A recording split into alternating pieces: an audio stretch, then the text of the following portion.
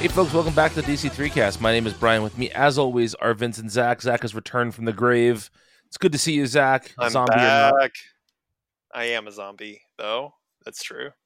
Yeah, we'll talk about zombies next week, but this week we're going to talk about Dark Crisis on Oh. Infinite Earths, number 3, written Isn't by... that not until number 4 though? Technically, our review copy, the title of it is Dark Crisis on Infinite Earths number 3, and supposedly they're going to reprint the first 3 with that title. they are doing that. Yeah. But I think the initial. This is the last issue with the initial printing that still says Dark Crisis. I Correct. think. Yes, Yeah, I believe that is correct. So this is written by Joshua Williamson, illustrated by Daniel Sampier. And Zach, why don't you start us off talking about this one, since we missed your sweet baby voice last week? Okay. Yeah. I am very, very, very mixed on this. I could not be more mixed. First of all, I hate to do this. I hate to be the pedant, but I have to say, when I cried foul on the Beast Boy getting murked in that first issue, and I said, I bet they're not going to factor in the stuff from Teen Titans Academy about how Beast Boy and Cyborg are one person, and I hate to say it, but I'm right. They didn't. Williamson's just ignoring that, like it didn't happen, and that's probably the right move. But which is wild because the police are very upset about this. What were you going to say, Vince? I was just going to say, which is wild because there's an editor's box that says Teen Titans Academy. Yes, there's other things in this issue. There's a couple other things where they specifically reference stories that many people who are just showing up for an event probably didn't read. So, but you're right, Zach. You were right, and it probably is the right move. You're right about all that. It's just, it's so funny that there's a couple of things that they're like insistent on mentioning, and other things that they just won't. Yeah. The other bit that I thought was extremely funny is just the one random panel of Roy walking up to Jason and Jason being like, "Hey man, don't worry, we're still looking for your daughter," which is like a plot thread from Infinite Frontier that has just been completely dropped. It is very funny to me. They're also doing like the broiest handshake of all time in that panel. They are so funny. I'm just going to say I don't like this issue until the Green Lantern stuff happens. In fact, the only part of this issue I like is the Green Lantern stuff. My big critique of this, I have a few critiques, some of which I think are more just like me and my like preferences, and others I think are like more actual like issues with the comic itself. My little nitpicky things is I like continue to dislike the way Slade is being used in this. I am already like wondering who DC is going to like get to write the next Deathstroke book to like undo all to like grapple to do the like Slade grappling with being possessed by an evil cosmic entity story. And I'm just like, maybe they should just let Priest do that again. let Priest have another run on Deathstroke. I mean, that's the right answer, but... Yeah. The thing with this is, especially knowing what we know now coming out of San Diego Comic-Con about, seems like issue 4 is going to be the pivot issue where, it's Dark Crisis on Infinite Earths and it flips the script or whatever. And then we have, I guess, like 3 more issues to round out the story. It's just it comes home so clearly to me that these first 3 issues are just prologue, and like everything in these first 3 issues to me should have been in issue 1. Like it to some degree, it's like the story has not moved really, and all of this stuff feels like things that could be in a first issue, and just to think that we are almost halfway through this book and so little has really happened kind of boggles the mind. I just don't really get it. I feel like this book needs to be longer, and especially even with it carrying the Crisis on Infinite Earth's name, I'm surprised that they didn't also announce that it's going to be extended to like a 12-issue series. Yeah. I feel like at this point it needs it. I could be wrong, but it just really seems that way. Last thing I'll say before I pass it off is I really did like the Green Lantern stuff. I loved seeing all of them together. I love that they went to the Black Lantern and got sucked in, and I think the pairing of of Hal, Kyle, and Joe is so good, and if they wanted to make them the like main 3 Earth Green Lanterns, I would be all for it at this point. And the Green Lantern Earth, the John Stewart Green Lantern Earth, is very cool, and we'll talk more about that later. Next week, I believe. Yeah. Well, yeah.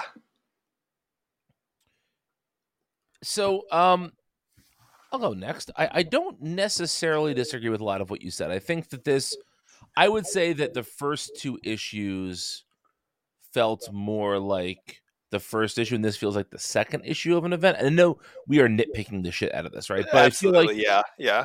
But I feel like there are some things that happen here, like for instance, the JSA showing up here feels exactly like the Green Lantern Corps appearing in last issue, right? So that's a first couple of issues of a series thing that happens, right? The cavalry shows up. But I'll say there's a couple of things that I did like about this, and there are sort of smaller things in terms of just like the way that Williamson is using certain characters.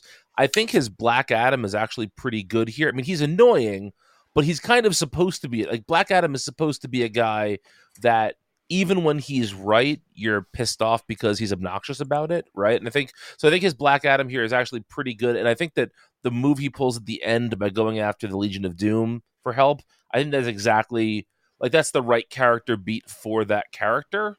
So I actually really like that. I like that bit of writing. I like the idea of the JSA showing up to be, the cavalry here, but I just think it's annoying that we knew that was coming and we saw the image, and that's literally all there is in this issue is just that image. Like, I was hoping to actually get some JSA stuff, not just a splash page, but it's a hell of a splash page by Sampier, Welcome to the last 5 years of DC Comics. Right? I know, and that's such a bummer. Just we need to have things not be spoiled and have more stuff happen in each issue. But I was specifically talking about the JSA. Oh, that as well. But you're right. Yeah. Yeah. But ultimately, while I don't disagree with what Zach said, and I will echo that Green Lantern shit is dope. That's really, really well done. I will say I like where everything is looking for next time. Like, I think the pieces on the board now are interesting. I think that the Green Lantern thing is interesting. I think Black Adam and his, going after the Legion of Doom to help, that's interesting. I think John's team remains interesting. The JSA involved. I think we're in a good place. It is frustrating. It took till the end of issue 3 to get to this place. I will agree with you there, but I do happen to sort of like where it's going. I have a real pedant question of my own, but I'll wait till after Vince talks to talk about it. Sure. Well, Zach took a lot of the words right out of my mouth. It's crazy how little has happened in these first 3 issues. And I know that, I've made this point before about if you're doing a crisis, then, that you should have a lofty goal that at least puts you in the realm with Crisis on Infinite Earths. And I know, Brian, your argument in the past, which I don't think is unfair. Like, I don't necessarily disagree that not everything can be Crisis. Crisis on Infinite Earths is a very place and time special thing that will never happen again. I get that. I agree with that. But I think now, especially when you change the name to Dark Crisis on Infinite Earths, you should be shooting for something. You're not going to do that same event again. It'll never have the same impact because that was the first of its kind type thing, you know. That was like an editorial necessitation, basically, that really did change the entire scope of the DC universe. And nothing is ever going to be on that level again. We've talked about this a million times, that like Flashpoint was the closest thing to that, and that doesn't doesn't seem like something DC wants to attempt again. I think they're right that they can make these little changes here and there and have their cake and eat it too, by mostly making continuity a thing that you can kind of pick and choose and play with, rather than that you need a roadmap for. But then the consequence is, when we were speculating on what that big change could mean halfway through this event, of course, every place that our brains went was going to be like way beyond what was actually going to happen on the page, right? And it turned out to just be a title change, it seems like. And a title change that again evokes something that I feel should be shooting for a grander scale of storytelling. And maybe it's coming, but you know, a point that Zach made was it would have been really interesting if they would have announced an extension of the actual event. Or what if the first 3 issues were just called Dark Crisis, and then there was a 7-issue series or even more that was actually Dark Crisis on Infinite Earths, where you're actually getting into it. It doesn't feel like this preamble. It's not a lot of people just standing around talking. You know, when I think about the original Crisis, every issue was packed with so much going on, you know, and yeah, some of it's a little bit dated as far as storytelling. Like the storytelling style that we're seeing in this event is very much of the modern ilk. You couldn't go back and do like a redo of the style of storytelling that was being done in the 80s, because it would seem old fashioned and I think it would turn people off. But again, as a consequence, then you don't have this same level of scale, I think, that I really want something that's going to evoke that title to have, you know. That said, I've been a little down on this event. I think this issue individually is a little bit closer to what I wanted than the other ones, in that like I like the first couple pages where they're showing you like a quick 1-panel summary of everything that's going on. It packs a lot of different things into a page, rather than having, you know, a decompressed style where, you know, these first 3 issues have been filled with just like John and Damian and Slade and Black Adam all kind of like jockeying for position, or discussing the usefulness of the Justice League, or fighting in this like preamble to whatever Pariah has going on. And I feel like the opening pages of this, where you're seeing like, you see the room that has like the Black Canary poster in it, and I don't know what hero that's supposed to be on the bed, but then you've got Titan's Tower destroyed, then you've got Constantine at the bar, then you've got Sideways of all people in another panel, you know, and it's just doing this like quick check-in with everybody. That is the type of thing that I wish this comic were doing more of, to really fill it out and make it feel like this was this grand scale thing, you know. Don't forget Michael Thomas Starman showing up. Yeah, that's not even in my notes, but you're right. Yeah, like, but just to further your point, like this does the scope of this does feel bigger than other events in some ways, because of those little characters and things showing up, and that should be celebrated. You're right. Yeah, well, and particularly this issue, I feel like this is a thing that previous issues were taking too long to get to. You know, I feel like they could have.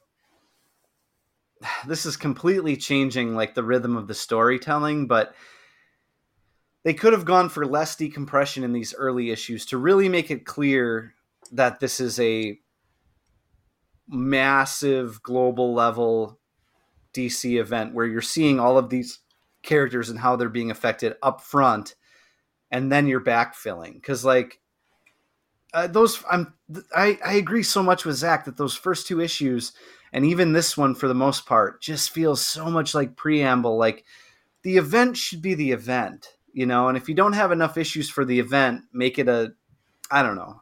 It's semantics. Like you said, we're nitpicking, but you really do feel it. You feel the weight of decompression. And this issue is finally maybe starting to shake it a little. But then you still have scenes where John and Damian are kind of arguing over the philosophy of the team, which I feel is like well-tread ground by this point, for the most part. That's right before the Justice Society comes in. Yeah. I feel like this should be moving at a different pace. What I want to say to piggyback on that is that I would usually be the person to argue with that comment and say, well, most event books don't have the luxury of, like, so for instance, if there's a Batman event, right? If there's a Batman centric story, you can seed that through Batman for a year before the event happens, right? Mm-hmm. When you're doing a story like this, it's hard to do that. Except that there was a book called Infinite Frontier, and then there was a book called Justice League Incarnate that should have been doing all of this, right? To me, that is the sin. It's not that there's preamble like stuff in here. It's that we had, what was that? At least 12 issues of preamble. Wasn't plus Death of the Justice League, and then the Road to Dark Crisis and Shadow War, and right. So we probably had like 25 issues of preamble at this point, and a lot of that preamble to me is not as interesting as the preamble we're getting here, which is maybe why I'm a little bit less mad at this, because this is to me much more interesting than some of the stuff that was happening in those other titles, specifically Justice League Incarnate. Like, that's a book that the more I think back on it, the more I just don't understand why that was a thing. But that's another story for another day. So my pedantic question for you folks is that there is something that Hal Jordan says when he encounters Pariah, and I want to get the exact wording right. So let me just pull up that page. Oh, the armor. Yes, he says, like, I've seen two people wear that armor before, and I wouldn't exactly call them friends, something like that. Who are the two folks that have worn that armor before? I think the Anti-Monitor and Superboy Prime. That has to be it, right? Because I am legitimately shocked that they reference Superboy Prime wearing that in this. Like that. I'm not. I don't think.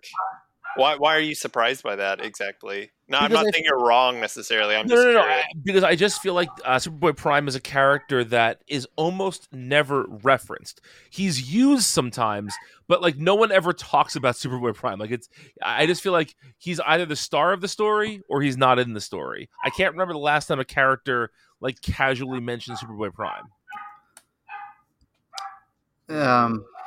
Yeah, I don't know. I mean, he had that big thing in Death Metal. That was in Death Metal, right? Yeah. I think my thing is, I think like he's such a Crisis character, like it just makes sense for him to be referenced in a Crisis level event. Yeah, I mean, I wasn't sure if there was a character I was forgetting besides the two sort of obvious ones. No, I don't think so. Okay. I also who is that new character that's putting on the mask? They got a variant cover as well. I don't think we're supposed to know. That is Red Canary. Is it really? Yes. They have not. We knew this was coming, but we don't know anything about the character, I don't think. Okay. That makes sense. Yeah. Yeah. I just don't read enough DC. I don't read enough news to like know that. It doesn't matter. I mean, it really doesn't. Well, that's like the Blue Beetle of this event, or exactly. Or like, was there a Crisis on Infinite Earth equivalent? Would that be the new Wildcat, basically? Didn't she debut in Crisis on Infinite Yolanda? Earth? I believe so, yes. Yeah. But shit, I was going to say something and now it's gone. Oh, yeah. The last thing I wanted to say about this was just that there's a nice bit here of Williamson undoing some Bendis where Black Adam throws his cape away and is now back to his like pre Jeff Johns, Brian Bendis version of the character. He's been wearing a cape since I think Johns' Shazam back up in Justice League. And so this is bringing him back to like his 52 look, which is not a crisis, but is crisis adjacent. So do we think that that Red Canary is somebody? Do we think that that's Roy's daughter? That's my guess. It's maybe too obvious, but let's see if they've. I'm just looking this up now. You guys talk for a second. All right. Well, I guess. Go ahead. Dark Crisis writer Josh Williamson took to Twitter to reveal the first look at Red Canary, a brand new legacy character who'll be debuting in the pages of Dark Crisis #3. The character, whose costume was designed by Dan Mora, sports a costume that pays homage to Dinah Lance, Black Canary, with fishnets, leather jacket, domino mask, and bird symbols that all rendered in red and black color scheme. It's a great costume. Okay, so 10 out of 10. Yeah, this article by comicbook.com basically says what you said. What also makes Red Canary's debut interesting is the possibility of who could be under the domino mask, blah, blah, blah. Leon Harper, the daughter of Jade Cheshire and Arsenal, has been introduced into canon and is viewed as a surrogate daughter to Diana in pre-Flashpoint continuity. So I think that's a very good pick. Just because, they, like you said, that is a plot line that's kind of been dropped, and so it would make sense if it's like the one thing dangling out there still that I could see getting roped in here. Yeah, I agree with that. Yeah. The only other thing I wanted to say about this is how much the Legion of Doom reveal on the last page had me rolling my eyes, not because I don't think it's fitting or like there's nothing wrong with it in a vacuum, but again, it immediately made me think, oh, this is just Snyder Justice League / death metal. Like, yes, I thought the same thing. Yeah, absolutely. Plot's punchline. It's very funny that punchline is at the front of Legion of Doom in this. Yes, very funny. Yes, yeah, I thought the same thing. It's just like we can't get away from it, and Williamson was so involved with that too. So it makes sense in some way, but it's also like. I don't even want to get away from it. Like I think it's a totally fine plot point. It just made me think like that's not much of a reveal. Yeah, well, it's a status quo I like. Like I like that. I like them being a group. I like them being the Legion of Doom. That's a great. I hate when DC feels the need to like dash that just because. Like it's okay for it to still exist and have these rogues all off doing their own thing as well, Right. So I like that they still exist. I like that it's still a thing.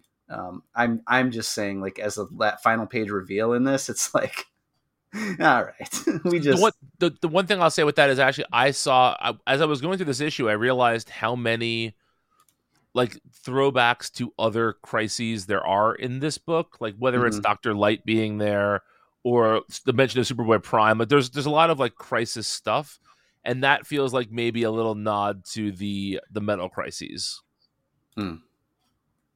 I'm not defending it. I'm just saying I sort of, it seems like there's just a lot of references to like every other crisis in here.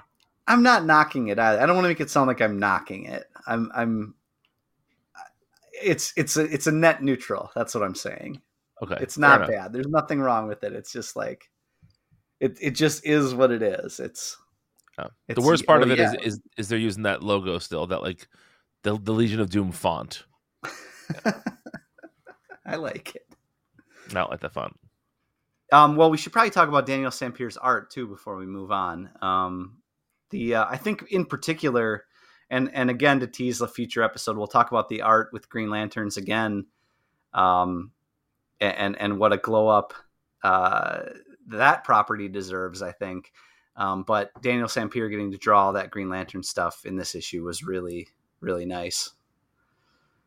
Yeah, Sampier is doing nice work here. There was only one panel in this issue that I didn't think was great, and it's when Black Adam, he's holding Count Vertigo, and he basically says like, we have to kill this guy and hang him out front. and somebody says like, we don't do that, and just there's a panel of Black Adam just like screaming where he looks a little bit ridiculous. That's literally the one panel in this issue I didn't think looked great. Sampier is an artist that before this I don't think any of us would have listed as like one of the top tier DC artists, but this is certainly making a case that he can draw just about everybody in the DC universe and do it well and create tension and action within his panels. Like he's just doing great stuff here. Yeah, I mean, I don't have a lot more to add. It is extremely good. I mean,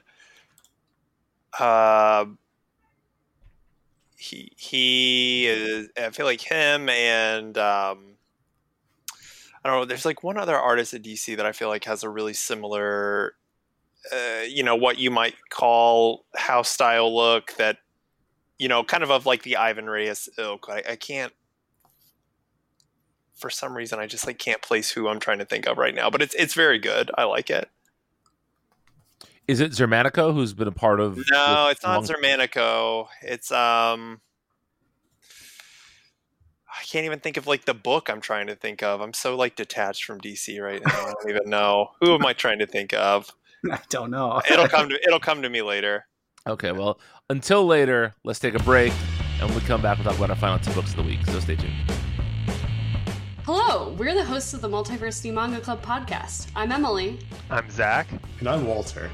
Each month, we pick a manga to read and discuss among ourselves. Past books include Monster, A Silent Voice, and Pokemon Adventures. We also look back on the past month's installments of Weekly Shonen Jump, discussing the highs and lows from the Viz anthology. We've even discussed notable manga adaptations like Netflix's Death Note. At the end of each episode, we announce next month's book club pick so you can read along with us. We're always open to suggestions for future books as well. So join us on the first Friday of every month on multiversitycomics.com, Apple Podcasts, or your podcatcher of choice. And we are back to talk about the new Champion of Shazam, written by Josie Campbell, illustrated by Doc Shaner. You guys know I'm going to just, jizz all over this book. So Vince, just start talking about it. Yeah. No, you go first. I mean, this is first of all, Doc Shaner is a national treasure. He's so good. His artwork is like everything I want out of superhero comics. There's bombast. There is great character emotion that is like hidden on the page. There's some humor to it. There is movement. It is not posed in the slightest. There is, he does more with someone's face than like anyone in comics does. Just there's the page where Mary says her name is Marina. She goes through so many emotions in that one page that it is all really subtly done and just gorgeous. This whole book is a masterclass in comics writing.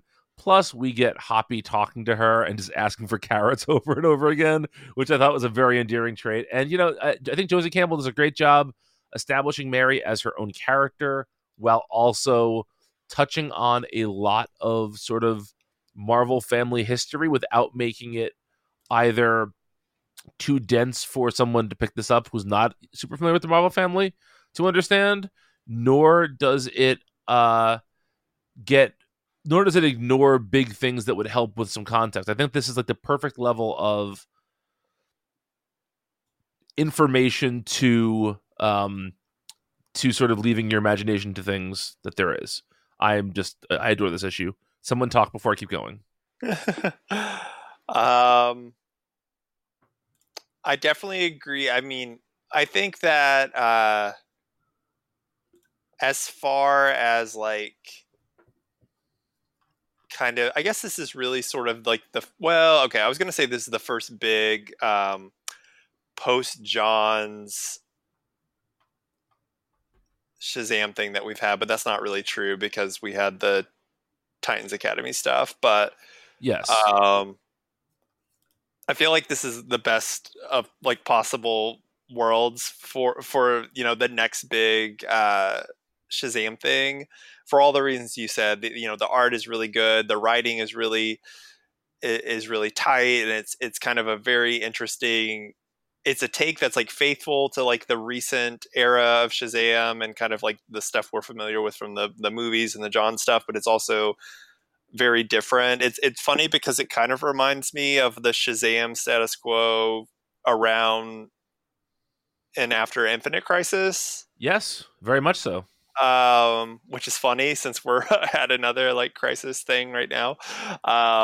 We're going back.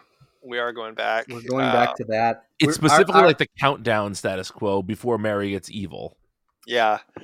Our idea about all the books that were published back then, picking up where they left off, it's happening. It's going to happen. That's instead of 5G, that's what we're going to get for sure. I too really the Hoppy stuff was like very cute and fun, I thought. And sometimes, you know, we talk about how like writing can be a little, when you know, the whole too cute debacle, I feel like that's usually when it's like being too fantasy. Yeah, a little too twee, a little too, I don't know. But this is just like cute in the literal sense, and I thought it was adorable and fun.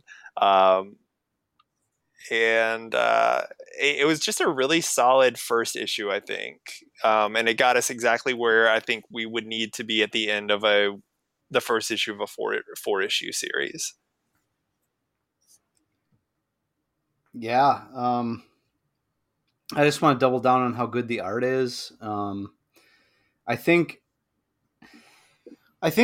one thing that we do with comics, not us on the show, I don't think, but like the comics discourse in general, is they mistake like pretty looking characters or handsome looking characters for good art, you know, or like think that that's all that comic art is.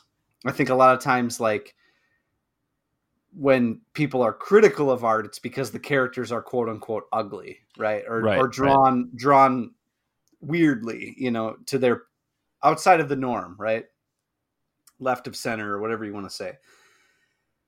Doc Shaner's like good at everything. Yep. But the characters are just so like, everybody is so well drawn. Everybody is good looking. I don't mean that in like a horniness sense. Or and you were calling us perverts pre-show. No. I don't mean it that way. I just mean like all the proportions are like.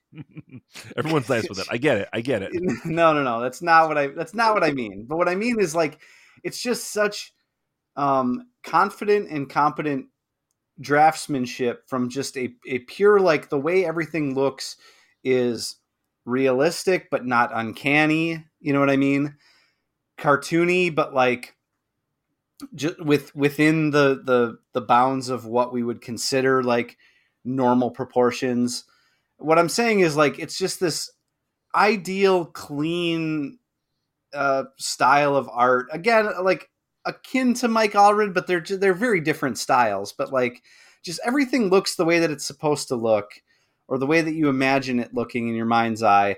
And then also, he's just so good at staging a fight scene, or like you said, when Mary's got this like internal monologue going where she's deciding how to present herself at college for the first time, there's this like inner monologue, and so he's like interspersing panels of her reacting to her own thoughts in the middle of this conversation she's having with these two roommates. It's so well done and so clear. Like there's never a moment in this that is unclear or wasted space. It's just so expertly done. And I feel like that's what Doc Shaner gives you every time. And then the script is so good. Like, it would be hard for an artist to go wrong with this script, I think, because again, the ideas are so clear. It's this very clear coming of age type story. In essence, something we've seen done in comics like dozens and dozens and dozens of times, but at an expert level, I think. Like the best version of this that you can get, where the character is moving on to a new stage of their life. The writer is honoring what came before, making a change to it, but then having the character still have some kind of tether back to it, right? And just well done from beginning to end. None of it feels like a misstep or like Campbell is letting the character down or making some gross change to the character that doesn't ring true. And then along the way, there's all these fun little moments for people that really love the Shazam lore to kind of grab onto. Like the minute I saw that bunny, the minute I saw Hoppy like as the roommate's pet, I immediately knew, because like animal companions have always been a thing. I mean, Hoppy is also a long-standing Marvel family character, right? But like just seeing the bunny alone, right. even if they didn't give the name, you know what I mean? Of course, yeah. Like you just knew something was going to be up with that. And it's just really sweet how that all played out. Yeah, I think we're all gushing over this one. Yeah, I mean, it's just and mercifully 4 issues long. Like I don't imagine that this is going to feel decompressed. This is going to be a nice little trade at the end. That yeah, but I want it to be a nice long ongoing at the end. Well, I mean, ideally, I'm a realist. That's just not the way things happen now. We had 50 issues with Deathstroke. Let me believe, okay? I would much prefer. It would be so great. This is me getting on my like publishing style bullshit thing, but like it would be so great if DC and Marvel decided that the 4-issue mini was the way to go, and then you could pack in 3 in 1 year if you felt like right.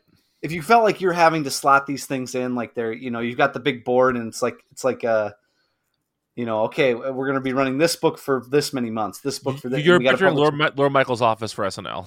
I didn't want to say SNL, but that's exactly what I was thinking of. I know you do well. Yeah, right. Like, who are we going to sketch here? Sorry, Keenan, we're going to cut your, yeah. What's up with that? No, that was Johnny Carson. That was just bad. Yeah, that was Johnny Carson. Yeah. You gotta just think Dr. Evil. Yeah, exactly. But you know what I'm saying? Like you could fit more of these in if you did 4-issue minis, and the bonus of it all would be they would not feel decompressed, I think. Yeah, I agree with that. It's going to be. Do you remember my bit about how all comics should be quarterly now, and there should just be 4 oversized issues every year of all comics? Yeah, exactly. What made me think that? What book made me think that? Was it something recent? Yeah, I forget what it was now. I don't know. Something big. Oh, it was the X-Men Hellfire Gala thing. Oh yeah, that's right. Of course it was. Yeah, and it was just one issue that told a whole story. Complete story, and would have been enough to tide me over for 3 months. So yeah. By the way, Zach, did you see your boy Hickman has a COVID right now? Nah, poor guy. Yeah, he had to cancel his C2E2 appearance because of it. Bummer. Yeah. Good thing I'm not going. That's true. You'd be very disappointed if you were going. I would be, yeah, because I'd want to be doing that 3 Worlds, 3 Moons stuff, even though I have do not care. Exactly. All right, well, that brings us to our final issue of the day, which is Sword of Azrael #1, written by Dan Waters and illustrated by Nicola. I don't know. Sismacia. Sufjan Stevens. Sufjan Stevens. Willem Dafoe. Oh, yeah. Willem Dafoe. That's bringing us way back. So, Vincey, why don't you start us off talking about this? Well, where did we see Sismacia's art? I think it was in the Urban Legends story. Yeah, that could be. Let's check. It's in the drive. We can, or the box. You do that while we talk. Go ahead. I really like his art because here's a case of somebody that is sacrificing. Yes. Okay. Here's a case of somebody that is sacrificing like the proper proportions and things looking like going for realism for going for just being cool all the time. And I think to contrast that with Doc Shaner works pretty well because for what sort of Azrael is going for, that works perfectly. Like I just love looking at this book, even though a good bit of it is just really sketchy and the proportions are off and some stuff is under rendered on purpose. But I think like everything is done with intention. You know, I think you see artists that are doing quick fill-ins or getting into sloppy mode, and used to be a real piece of shit. Yep. Yeah. Oh, Brian, you don't even get that one. I've seen that clip. I have seen that clip. Oh, okay. All right. Very good. Well, then you need to watch the rest because now the gag is over. So,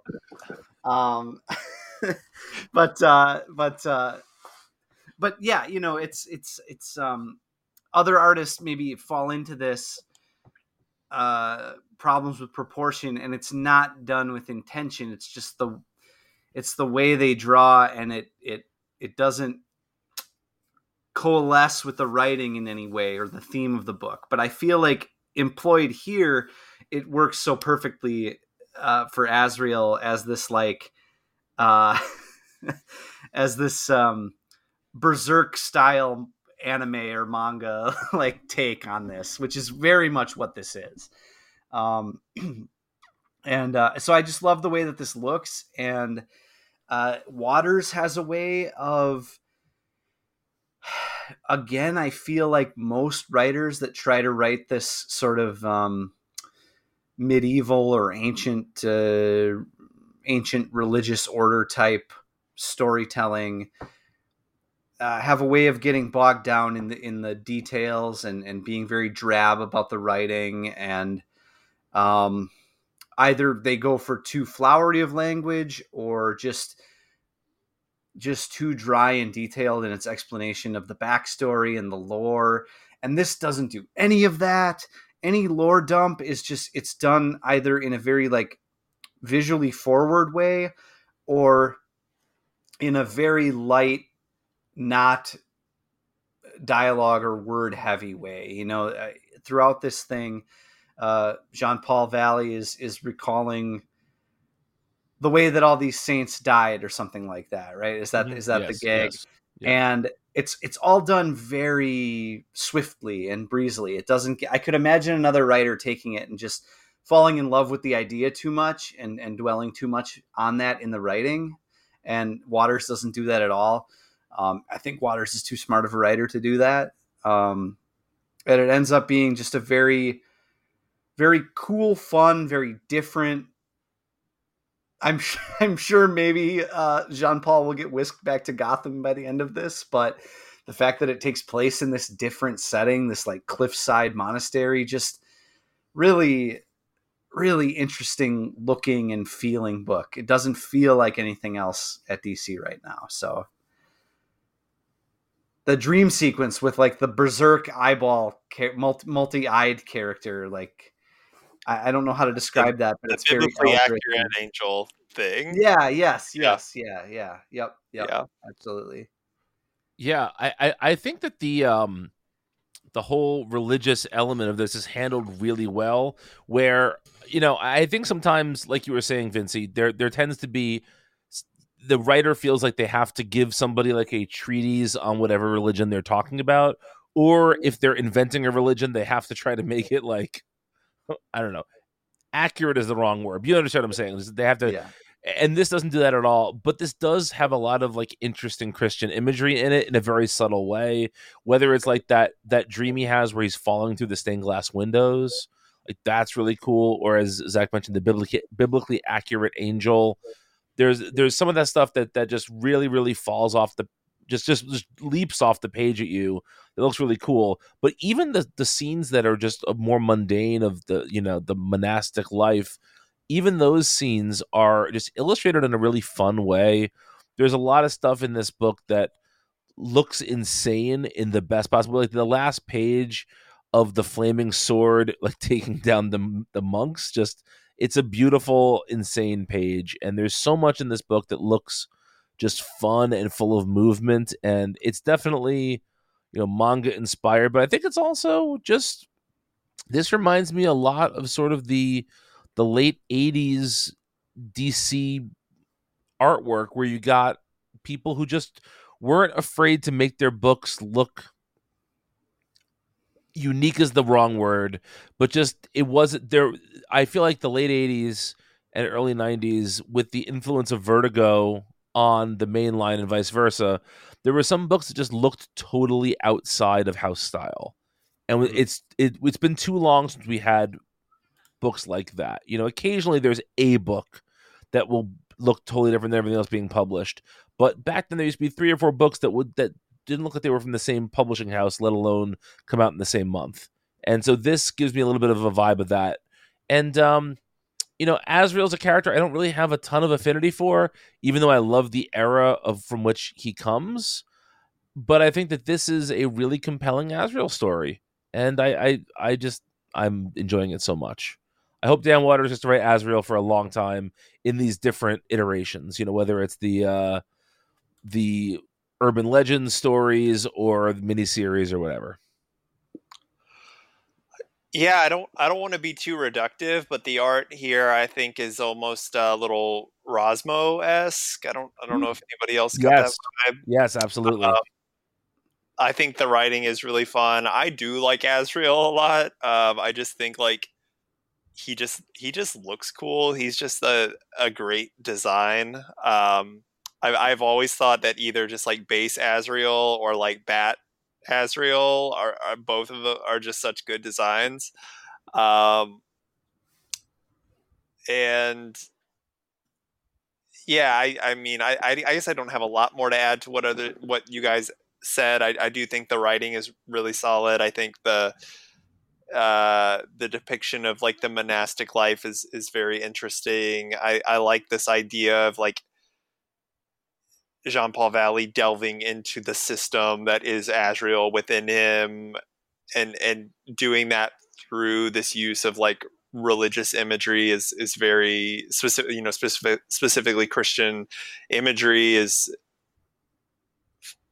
fun and interesting for the character, without being like very ham-fisted, which I feel like is another, you know, we've talked before about Kingdom Come being like a very ham-fisted use of religious themes and imagery, and I feel like this does it a little bit less, you know, heavy-handedly. So I'm here for this. I would love for Waters to get to keep doing Azrael minis until he has 100 issues of Azrael minis. There it is. 4 issue minis too. Gotta make this one. I think this one is this is a 6er, I think. Yeah. Oh boy, it's gonna get decompressed. cut it by 2, please. Maybe. Yeah, if he could just do 25 4-issue series, that would be great. Those would be nice trades sitting on my shelf. I wonder when this gets collected, do you think it will have the one shot in it as well? Yes, I do. This will be more of a conversation that we're going to have on next week's episode, but I have some questions about the way DC is handling or is going to handle a lot of these, because they have so many like anthology series with recurring characters and teams. I wonder how that is being handled on the collected side of things. I meant to look into that. Yeah. And I guess I have time to, because we're not going to record for a whole other week. Exactly. Speaking of that whole other week, Vincey, what's coming out that week? Jesus. Vamp for a little while, okay? It amazes me that you are still Shut up. Basically Lucille Bluth with Jean Parmesan showing up, where this just shocks you every time it happens. Shut the fuck up. What week is it going to be? The 9th? The 9th, yes. Yeah. Okay, I got it. Batgirls 9, Batman Urban Legends 18, Blood Syndicate number 4, Dark Crisis Worlds Without a Justice League, Green Lantern, Deceased War of the Undead Gods 1, Future State Gotham 16, Harley Quinn 19, I Am Batman 12, Naomi Season 2 6, Nubia Queen of the Amazons 3, Superman Son of Kal-El 14, The Jurassic League 4, and Wonder Woman 790. That's a week of comics. By the way, we should pour one out that Future State Gotham is ending in October, finally. So 18 issues is a way better run than I think any of us anticipated for that book. Oh, yeah. Yeah. And I will not read it, probably. Nope. But it looks nice, I'm too. amazed that I don't understand what the point of that book was. My crackpot theory is that the Future State world is one of the worlds that will die in Dark Crisis. And that's why the book had to end, because that world's going to die. Oh, interesting. Is that its own world now? Isn't everything its own world? I mean, yeah. I don't know. Is Deceased one of the 52 Earths? I think so. See, it's a better question than you thought it was. I guess so.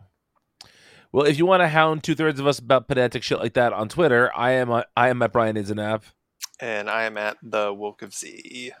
If you need to find Vince, he is not on Twitter, as everyone obviously knows, but he is right now. I don't have a good gag here. Zach, what's Vince doing right now? Sending Zach edibles through the mail. Please do. Yes, please break internet. Please break a law by shipping illegal things across state lines. I'll have this podcast will now begin with like the beginning of the Serial podcast. Like this is a call to collect call from prison, so I can talk to you criminals behind bars. But yeah, that's that. Thanks for listening, folks. We'll be back next week, and take care.